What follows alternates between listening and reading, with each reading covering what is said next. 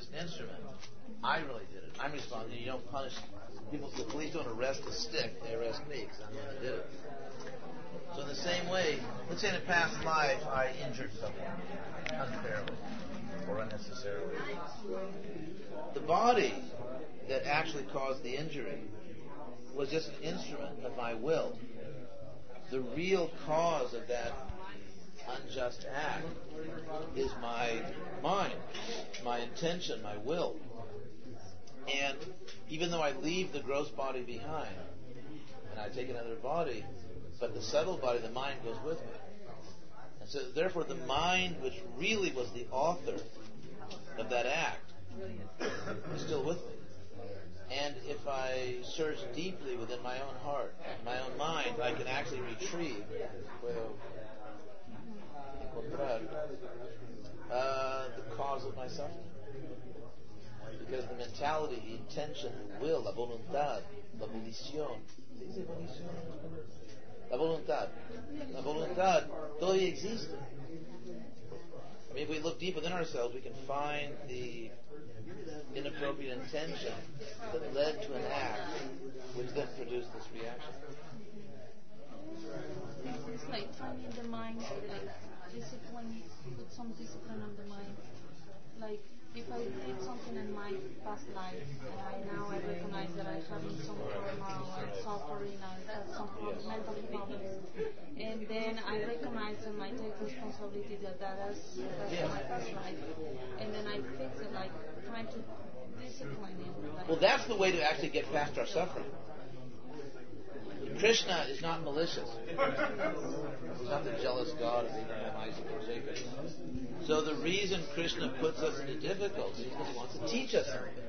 So the sooner I get it, the sooner I've learned the lesson, the sooner we can move on to another class. And so if I don't take responsibility for my own troubles, if I try to blame someone else, I'm actually prolonging it. I am perpetuating. Estoy perpetuando el sufrimiento. Because it's like in school. If the student doesn't pass the test, the student has to stay, take the class again. And so we have to keep suffering until we finally get it. So if I blame someone else or don't accept responsibility, I didn't learn the lesson. So I've got to keep repeating that for every second class until I get it. So the quickest way to get past our suffering is just say, okay, whatever. I did something wrong. This is Krishna's mercy. Now let's move on. Yo tengo varias preguntas, pero como que a veces yo estoy leyendo un libro y tengo una pregunta y yo como que no puedo esperar hasta que venga la Eva. Pero en el momento que estoy aquí enfrente de ti, puedes como que escribir, las... está bien. Puedes escribir. Sí, es una idea, lo debo de escribir, pero ahorita es como que... I understand that that's kind of sinful and whatever. No, it depends.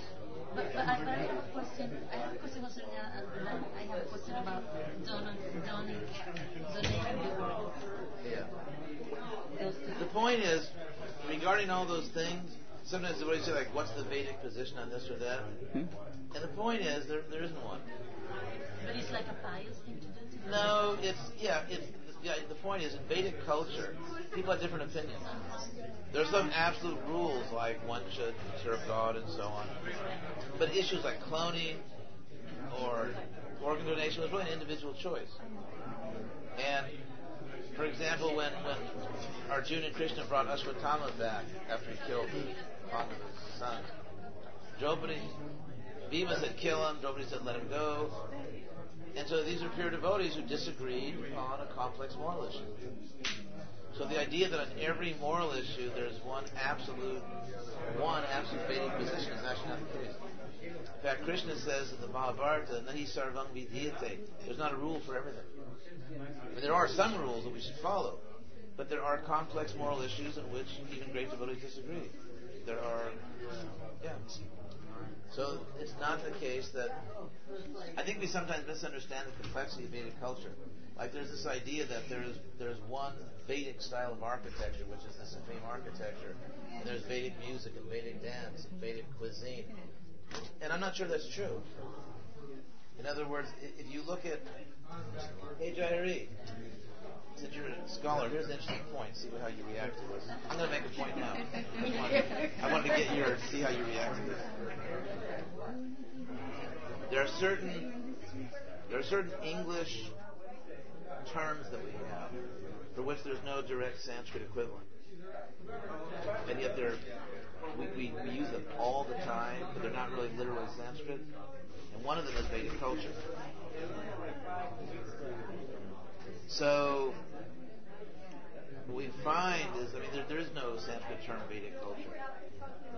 Now, when we say culture, like you talk about, let's say, North Brazilian culture, Mexican culture, or Bavarian culture, or Polynesian culture, or Appalachian culture, what we mean there by the word culture is a set of, let's say, a certain way of cooking, a certain traditional way of dressing, architecture, music, dance, marriage rites, and so on and so forth. And so when we hear the term Vedic culture, we tend to think that there's a master ethnicity. In other words, there's a supreme way to design buildings, play music. Yeah, cultural model, but for all these specific things. And actually, I'm not sure that's true. Because what we actually find in the Bhagavad Gita, or the Bhagavatam, is principles, cultural principles, not necessarily cultural details. So that, for example, when Krishna describes food in the Bhagavad Gita, he doesn't say that offer me pakoras and samosas, or offer me chutney, which he couldn't have said that because chili, which is in chutney, didn't even exist in India at the time. It came from South America. So what Krishna says is, he gives objective principles which distinguish food as being sattvika, the mode of goodness, or the mode of passion or ignorance. He's not giving cultural details like recipes. He's giving principles, cultural principles. So in the scriptures we find Vedic dharma, like they're cultural principles, but not necessarily detailed ethnic stuff, ethnic details. So, and certainly even on moral positions, some things are universal. Like, for example, Krishna says that you should, whatever you do, do it for me. That's a universal principle. But cloning is not. Because, for example, like Vyasa, there's all kinds of artificial insemination. There's all kinds of artificial pregnancy in the Mahabharata. Drona, whose name means a vessel, Dr. Vessel, Dronacharya,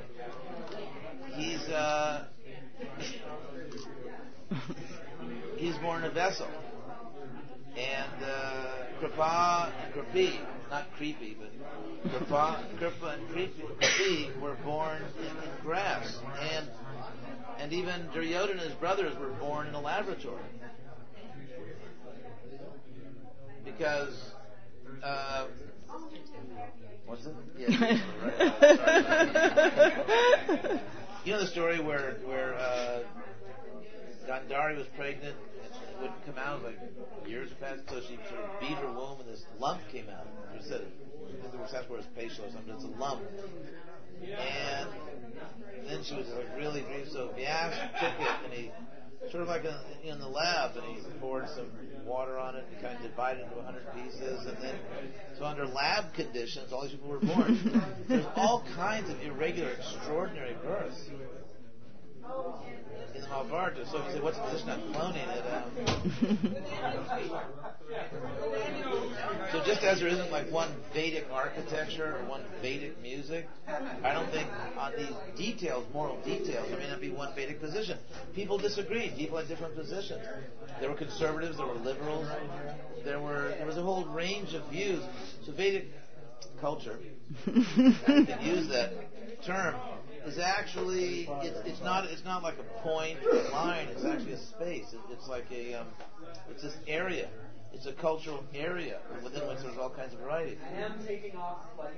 And the spiritual world is infinitely varied too. Prostitution. Now there's a time-honored institution. Maharaj, thank you for coming. Well, thank you for coming. I remember where we saw it was at the campus. You lectured there. Oh. It was probably 3 years ago. Oh. Well, thank you. I'll see you again soon. Hare Krishna. See you right here. Prostitution. Harry, what's our position on prostitution?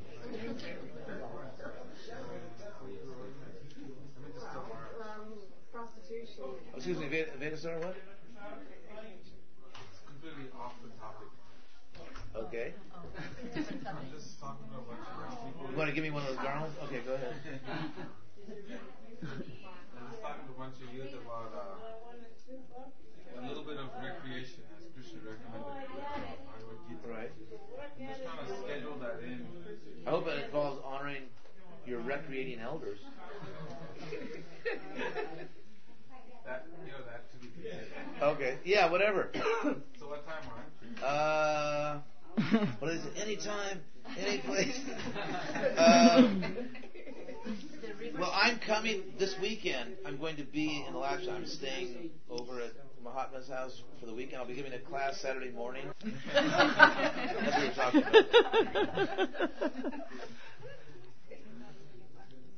I think it should be regulated, legalized and regulated. I don't know about his position on it. And what? I think it should be legalized Boy. and regulated. Boy, it's like Elliot Spitzer probably would agree with you right now. What? No, it's not officially legal, but it's still, you know, what escort It's still. Oh yeah, it's everywhere. Wouldn't that be better than or not? It's. You're saying what would be better than legalizing it? The way it is now, Would be better? or not? I'm asking. Me too. I'm asking too. So Jairi, what's your view on this? Well, historically, from what I've never studied the history of prostitution, but when it comes up in the history I've studied, prostitution has, for a lot of times, for some women, been like a stepping stone onto the other parts of their life. Like it's a business that you can open up shop. You don't have to have a lot of collateral income to invest in merchandise or a building or anything. Use what you've got.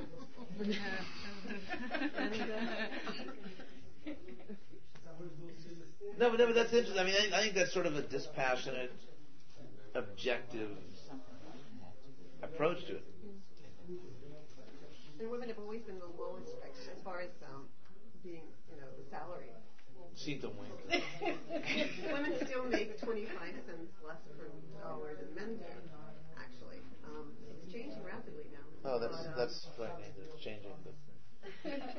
So. The only thing actually is that you said once that right now there is no difference, that you cannot differentiate between someone that is a prostitute and someone that is a normal girl, because actually they both are acting the same.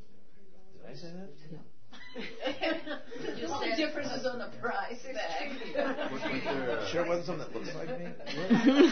It's called treaty. It's like women who work in class. You say they dress the same and they... No, I was making another point. I was just saying that, that at a certain point, I mean, there was a certain way of dressing that when I was young was sort of like the official uniform of a prostitute. I mean, your hair a certain way, clothes, and then that became very fashionable, like to dress like that. It's like that. But that's true, because I remember it really was that. But I mean, here's one way to look at it. I mean, I'm sort of trying to follow Jai Hari's line of reasoning. We're sort of looking at it in a very sort of pragmatic, socio-historical way, and that is that I've often heard. I mean, in this life, I've never actually inhabited a female body, but I've heard it said. I've heard many women say that for many women, not all, but for many women, Hare Krishna, that for many women, security is an issue. That, because it is, I mean, it's a very violent, nasty world out there. And at least for many women, as I've heard it told to me, having a certain amount of protection or security is an issue, is something which is desirable. And so, and there are Marys, for example, if you read Jane Austen. Are you Kalkanta's daughter? Oh yeah, what's your name? Leela. We're going to do the piano thing, right? Yeah. I brought a book. handle. So, for example, in Jane Austen, there are like two kinds of marriage, and she's always talking about this because that's one of the main themes in Jane Austen. And one is a marriage of love; people just fall in love and marry. But another one is what they called a marriage of prudence, because in those days there was no such thing as women going to college. They didn't have careers. There's a great line from Emma Thompson in her Academy Award-winning screenplay for A Sense and Sensibility, where she put this line in where she's talking to Edward Ferrars and says that he doesn't know what profession to choose, and she says we can't even earn our living. So women, really, the only possible upward mobility for a woman was through marriage. Now, of course, as in the case of Jane Austen herself, some of her brothers became quite well-to-do until they took care of her. But if a woman, in ordinary circumstances, the only possibility of either having upward mobility or even maintaining her social class and not going down was a prudent marriage. So let's say a woman chooses, as many women did and still do, a prudent marriage. Then, in a sense, it's exchanging, it's offering certain things, like intimate association, in return for certain benefits. And so, there is something, and I don't want to exaggerate this point or take it too far, but there is something prudential about many relationships, where I give something and I receive something. And so in the case of prostitution, of course, it's a little more crass in the sense that it's, what you get is money, and what you give is something which is normally reserved for other circumstances. So, Jerry, was that a corollary to what you said, or? That was pretty shocking in my concept, basically, I didn't. All the women there with husbands for convenience are not prostitutes. No, I didn't. No, that's not what I said. I mean, how much of us? No, that's not what I meant. In fact, when I said all relationships, I wasn't referring just for women. Men do the same thing. I'm not saying just women or just men. I'm not saying it's only about sex or money. I'm just saying, but there is something prudential in the sense of something practical about relationships. And then Jai Hari was bringing up the special case, because in the Bhagavatam, apparently there's some mention of prostitutes. And so apparently it was not illegal. And Prabhupada makes the point that it's sort of like an outlet to preserve a certain amount of social stability. Does anyone else want to comment on this? We even had an example of one that is more exalted than most that got touched by Supreme Lord. Kubja. Courtesan, Kubja. So in that sense, it's almost like... One thing which is interesting, and I certainly don't want to be propagating immorality here, but the Vedic culture is also not so squeamish about human body parts. In other words, if you look at Victorian culture or just European culture, it sometimes, like in the Bhagavatam, for example, there's more mention of the female anatomy than there is, say, in the works of Jane Austen or Dickens. You can read like 19th century English novelists, and they actually don't mention the female anatomy as explicitly as in the Bhagavatam.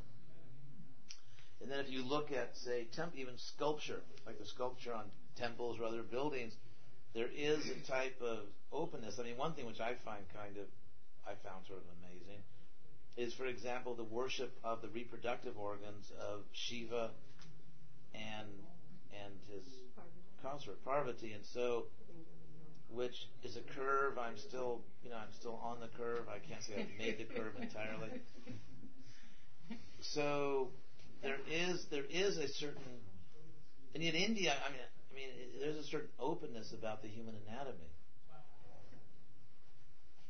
Last Sunday, Easter Sunday, they showed on a Science Channel a documentary by three women from the Divinity College in Harvard, and they had a lot of, very academic things. But their point was specifically that Jesus' preaching was entirely geared towards enlightenment. And then, and furthermore, of course, they were emphasizing the fact that Mary Magdalene was his most important disciple, and how all the women were so important in early Christianity.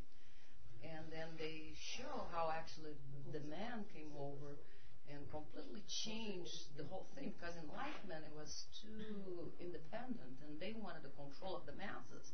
And they changed the whole philosophy, not, losing Jesus per se, but they changed it for mass control. So maybe we that could was have the point. a similar case in the Bhagavatam, because the interpolations could actually bring a different view that actually the real... Well, the Bhagavatam often privileges women. I mean, the Da Vinci Code, the thing that was actually true about the Da Vinci Code was the removing of the female from the Jesus story. Yeah, because I mean the idea that Jesus, like they were hiding the coffin of Mary Magdalene because people might discover that it was actually she was married to Jesus, I thought was it was a very silly point for the reason that we don't have the DNA of Jesus. And therefore, even if you found Mary Magdalene, even if you found by some type of scientific investigation that she had born a child or been impregnated, we don't have the DNA for Jesus. There'd be no way in the world to know if, yes. There's a tomb in Kashmir that they say Jesus is buried. I know, but that doesn't have DNA. Well, his body would be there. No. Believe me, no one has DNA for Jesus. Well, I mean, if they got permission to dig, I mean, of course they probably wouldn't. But how would you know it was Jesus? Because records, that's what the people say. There's incisions from there's incisions from the crucifixion, because they have like a mold, like Prabhupada's. But at the present time, we don't have it. So therefore, the Da Vinci Code thesis is not valid because we don't have it now. So if you say, well, if they found Mary Magdalene's coffin, then you can go to Kashmir and make a deal. I mean, we just don't have it. So but it's possible you could. However, but we just don't have it now. Yeah, not now, but... And also, incisions, I mean, it's not that... I don't think Jesus was embalmed. And so, what would be the skeletal remains that you could actually test anyway? Well, according to the Bible, after he came out of the tomb, he just flew away and went to heaven. No, but what I'm saying is if that was 2,000 years ago, what would be the remains? Could you see an incision on the remains of bones? Because it said the tomb was generally faced I think it was north, for the Muslims, but I think it says for the... There were no Muslims back then. Well, are you sure? Yes. Because it's written in Arabic. Islam didn't begin until many centuries after Jesus. Oh, okay. So I want to stick with the main point. I don't know. I just remember hearing something about the tomb being different. It was compared to some culture, and then the way they do it in Israel, the tomb is facing east or something like that. But the way, so it was the tomb is set up like one that was like a tomb in Israel. According to the Southwest Jew, it's time for you to head back to... Okay, we'll have to go back to Gainesville. Because you're going to be doing classes in the morning. Yeah. Yeah, sure, if you want. Yeah. You'd say it tomorrow. Can I have one question real quick? Yeah, sure. Why is it so hard to surrender to spiritual life? Why is it so hard? Modern day. Well, it's a very materialistic age. I think there are a lot of sincere people in the world, and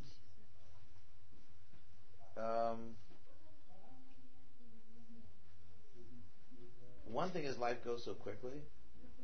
It's like a boat in the water. The faster it goes, the higher it is. It rides like hydroplanes in the water, and when a boat goes slower, it sort of sinks deeper into the water. So there's a sense in which everyone nowadays is intellectually hydroplaning, because life goes so quickly that it's almost physiologically impossible to think deeply. So there's very little deep thinking going on now. It's sort of like sound bites and slogans, and I mean the political campaigns nowadays are wonderful evidence of that. So, the country is kind of like intellectually hydroplaning, and it's not a very thoughtful civilization. So it's difficult in this age. It's a difficult age. It's very materialistic. They call it the talismanic idols. Consumerism. Yeah. So, but still, it's possible. And it's the nice thing about Krishna consciousness is, like, wherever you are, you can start there. And the important thing is not to, like, jump to this or that position, but just start to make improvement in your own life. So if we accept the principles of Krishna consciousness and we just start from there, and what do they say nowadays? Baby steps.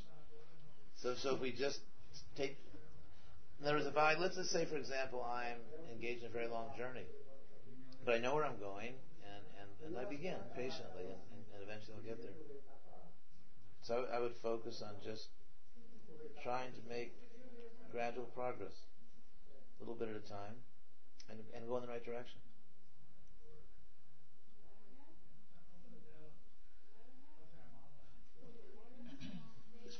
As far as which way the tomb is facing, did that answer your question? As far as which way the tomb is facing, it could be anyone. I mean, there was world trade back then. There were thousands of people that traveled from the Middle East to India, and any one of them could be very good. There were also many, for example, there were many people like Jesus. There were actually lots of people during those times who started religious movements. It was extremely, the Roman Empire around the time of Jesus was super New Age.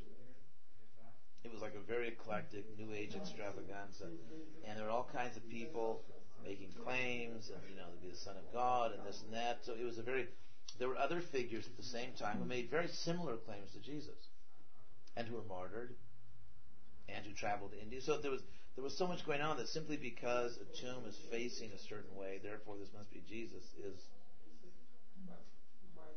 we just don't know that.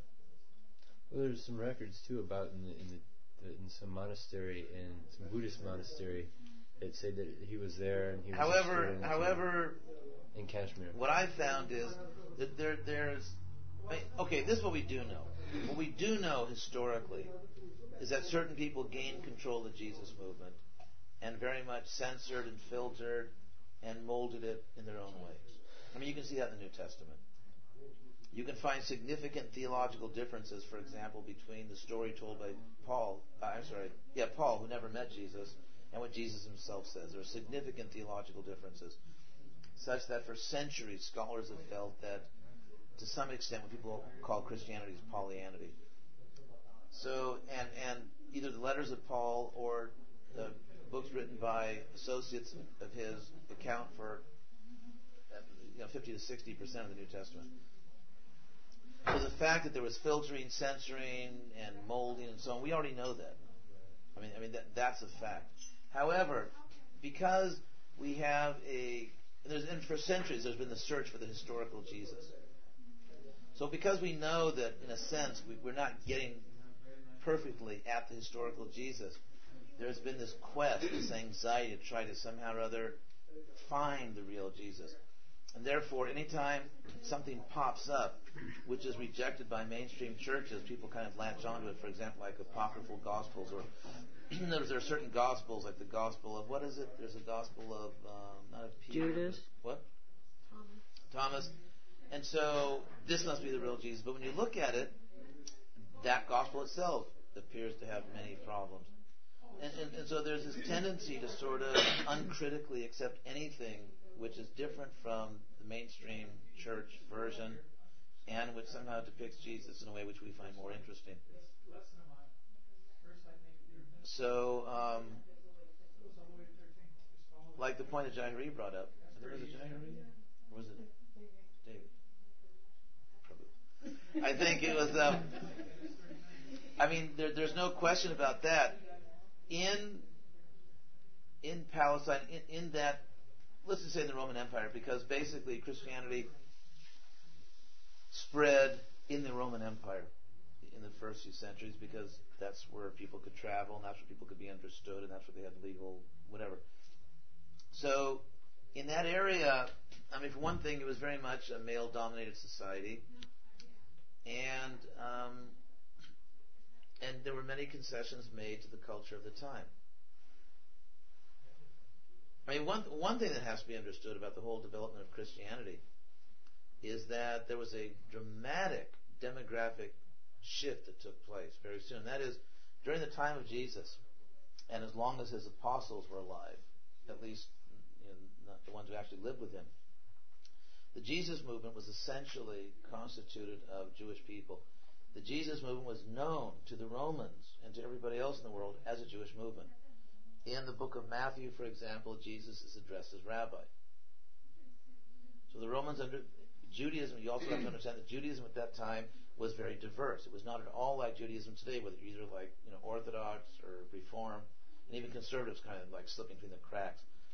There's kind of like 2 or 3 ways you can be Jewish nowadays. It was completely different back then. It was extremely diverse. There were many, many different options. Israel itself was kind of like a New Age country. There were all kinds of things going on. And so the Jesus movement was just seen as one of the Jewish movements.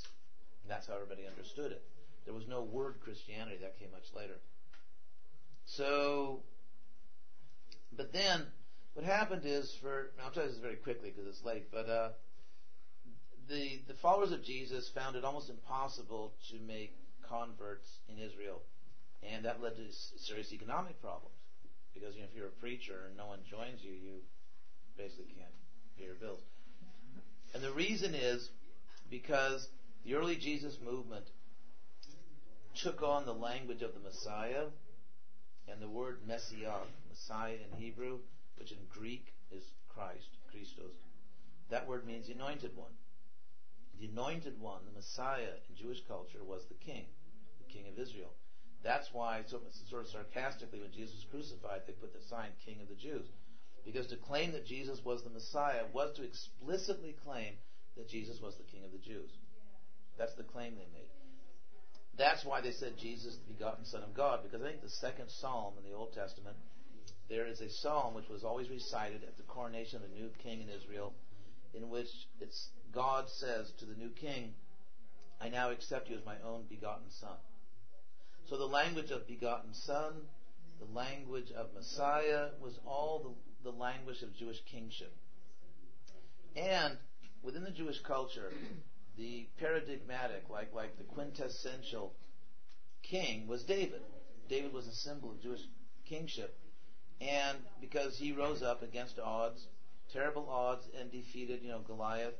And then you had Judas Maccabee, for example, who defeated the Greeks.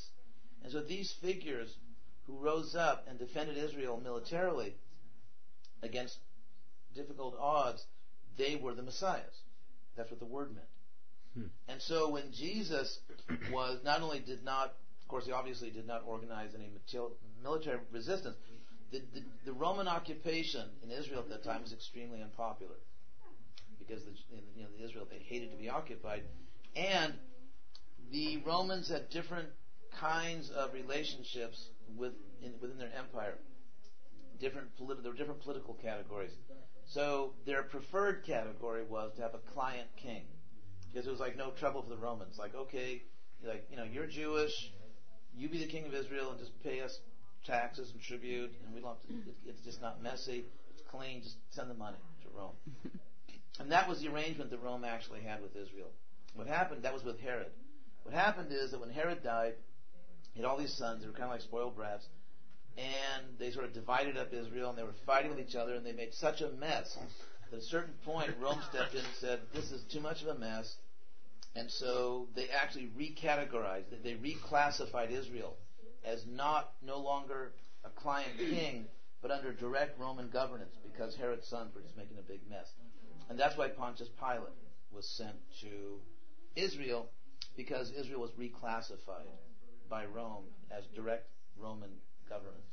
Now, the Jewish people hated this, they hated the occupation, and therefore there was a quest for a Messiah, someone who would be like David, like Judas Maccabee in the Hanukkah story, and free Israel from this Roman occupation. In fact, a generation after Jesus, they actually had a military revolt against the Romans, which was disastrous. So that was the quest for the Messiah. So in that mood, in that political and social mood in Israel, the fact that Jesus not only didn't act like David or Judas Maccabee, but was crushed by the Roman state, was publicly crucified, which was a very humiliating way to kill someone. The fact that in the Old Testament there were statements like one who dies, like, nailed like that or hanging from a post or a tree is a sinful person. So they had all these problems. So when they tried to make their case in Israel that Jesus is the Messiah, people were just thinking, what are you talking about? Now, in fairness to the people of that country, it was the followers of Jesus that chose that particular language of Messiah, of begotten Son, which just was completely out of sync with what everybody thought about those terms. So, in Israel, they're making no headway. It's become almost impossible to convert people. Plus, the government was against it. Then, meanwhile, Paul took the Jesus movement to the Gentiles, and Paul's another trip, which I won't get into right now. So Paul took the case of the Gentiles, and here's another point you have to understand. Well, you don't have to, but you might want to understand. And that is that back then, as now, there was a significant Jewish diaspora. There were Jews all around the Roman Empire. And there were synagogues all around the Roman Empire. And the Jews were very impressive to the other people because they had this book. They were very serious. There was something like really heavy and serious about their religion, which impressed a lot of people in their scholarship. So, around all the Jewish synagogues back then, there were these like friends of Lord Yahweh. There were these congregational people who would go to the synagogues, and they liked Judaism. However, to formally convert, I'll just finish that. To formally convert to Judaism, the male leader of the family, it was a male-dominated society, had to be circumcised. And so, it's one thing when you're a little baby and you don't know what hit you. It's another thing when you're like, an adult male and you just have to have your reproductive. Anyway, so there were not many takers. And also, to formally convert to Judaism, there were very strict dietary things. So there were so many rules and everything that there were large numbers of people that did not want to formally convert to Judaism. And if the male head of the family didn't, the rest of the family wouldn't either. And yet they would go to the synagogues. They were, friends of Lord Yahweh. So Paul basically went to those people, and that's why if you read the letters of Paul, he keeps saying, look, you can be Jewish, you can buy into this ancient culture, and you don't have to go through all that stuff. Like there's no dietary rules, you don't have to be circumcised. Jesus said just, love God with all your heart, soul, and mind, love your neighbor as yourself. So Paul was making a lot of headway. And so it was these friends of Lord Yahweh that were hanging around the congregations, the synagogues, that began to convert. So this is the significant point to understand the history of Christianity. Within a generation or so after Jesus, the movement had dramatically changed. It was no longer a movement of Jewish people. It was a movement of former pagans. And these former pagans who converted, who accepted Jesus, basically imposed their own pagan culture on the Jesus movement. Not only things that everybody knows, like, for example, choosing Christmas Day because that was a pagan winter solstice festival and all that, but other things as well, because the pagans were extremely comfortable with polytheism. It was like, that was their bread and butter, polytheism. And so, suddenly you have three gods, or a three-in-one God. So that as long as the Jesus movement, as long as it was just Jesus speaking and his apostles who actually knew him and lived with him, no one in their wildest dreams could imagine anything like the Nicene Creed or the Trinity doctrine. But when the pagans take over the movement, suddenly we've got three figures here. God really is three people, not just one person. Another thing is that in the Roman Empire at that time, you could not be taken seriously as a contender, as a religion, unless you had a man that became God. For example, Julius Caesar became a god after he died. And his adopted son, Augustus Caesar, became a god. And, it would be on people's altars. So, and there were many other religions at the time where a man or a woman, became divine. So, you couldn't really compete in the sort of religious marketplace of the Roman Empire unless you had a man that became a god. So, Jesus gets upgraded. And Jesus is not the Son of God. He actually is God. He's fully man, but fully God. You've got a Trinity. You have and the Muslim, when the Muslims rejected Christianity, they said, well, they've given up monotheism.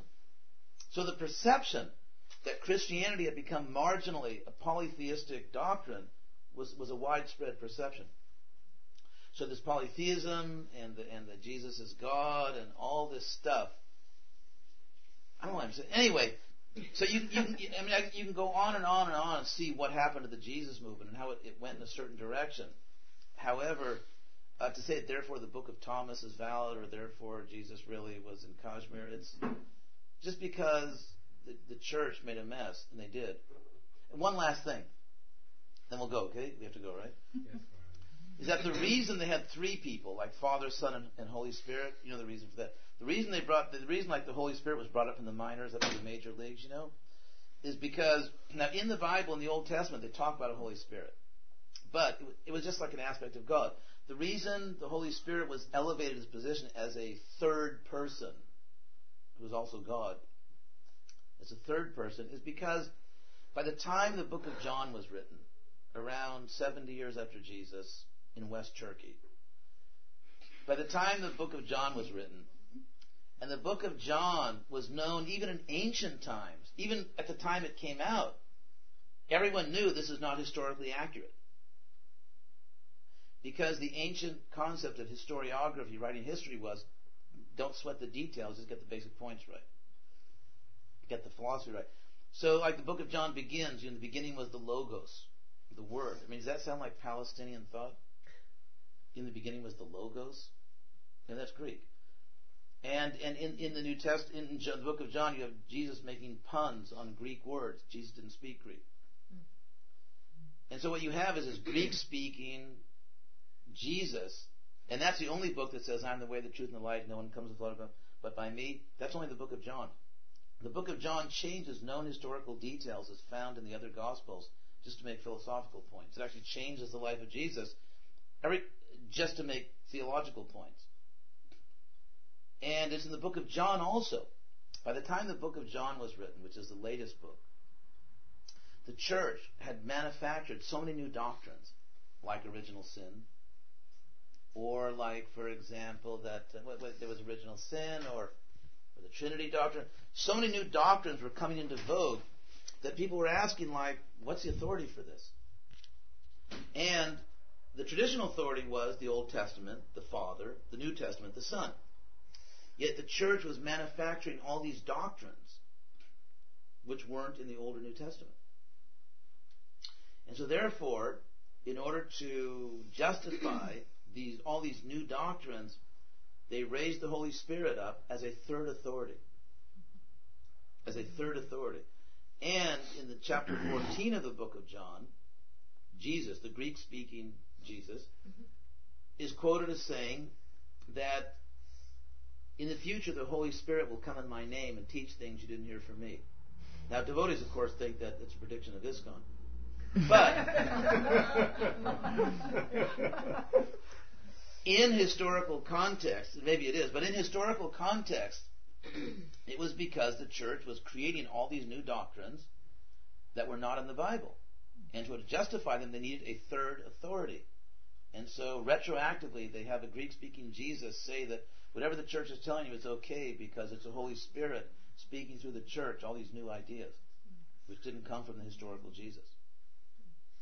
So, and the first time we have written down the New Testament, like there's several books in the New Testament, so the first time, because there were all kinds of books being written by Jesus, at a certain point, some church authorities said, these are the books that will go into these are the books that will go into the Bible. And so there were certain church fathers who made that decision, like what are the books that we keep and what books become unbona fide. Interestingly, the first time we find recorded the New Testament as we now have it comes in the writings of a person named Athanasius, who was the bishop of Alexandria in the 4th century, and who, according to all contemporary historical accounts, was a complete thug. He was just a mafia guy who burned down the churches of other people, other Christians didn't agree with him. He was not above, murder and kidnapping and everything. He was just a complete criminal. But this is the guy that first records the list of books in the New Testament. So we could go on and on and on about Christian history, but it doesn't mean that Jesus was in Kashmir. That's the point. So anyway, better.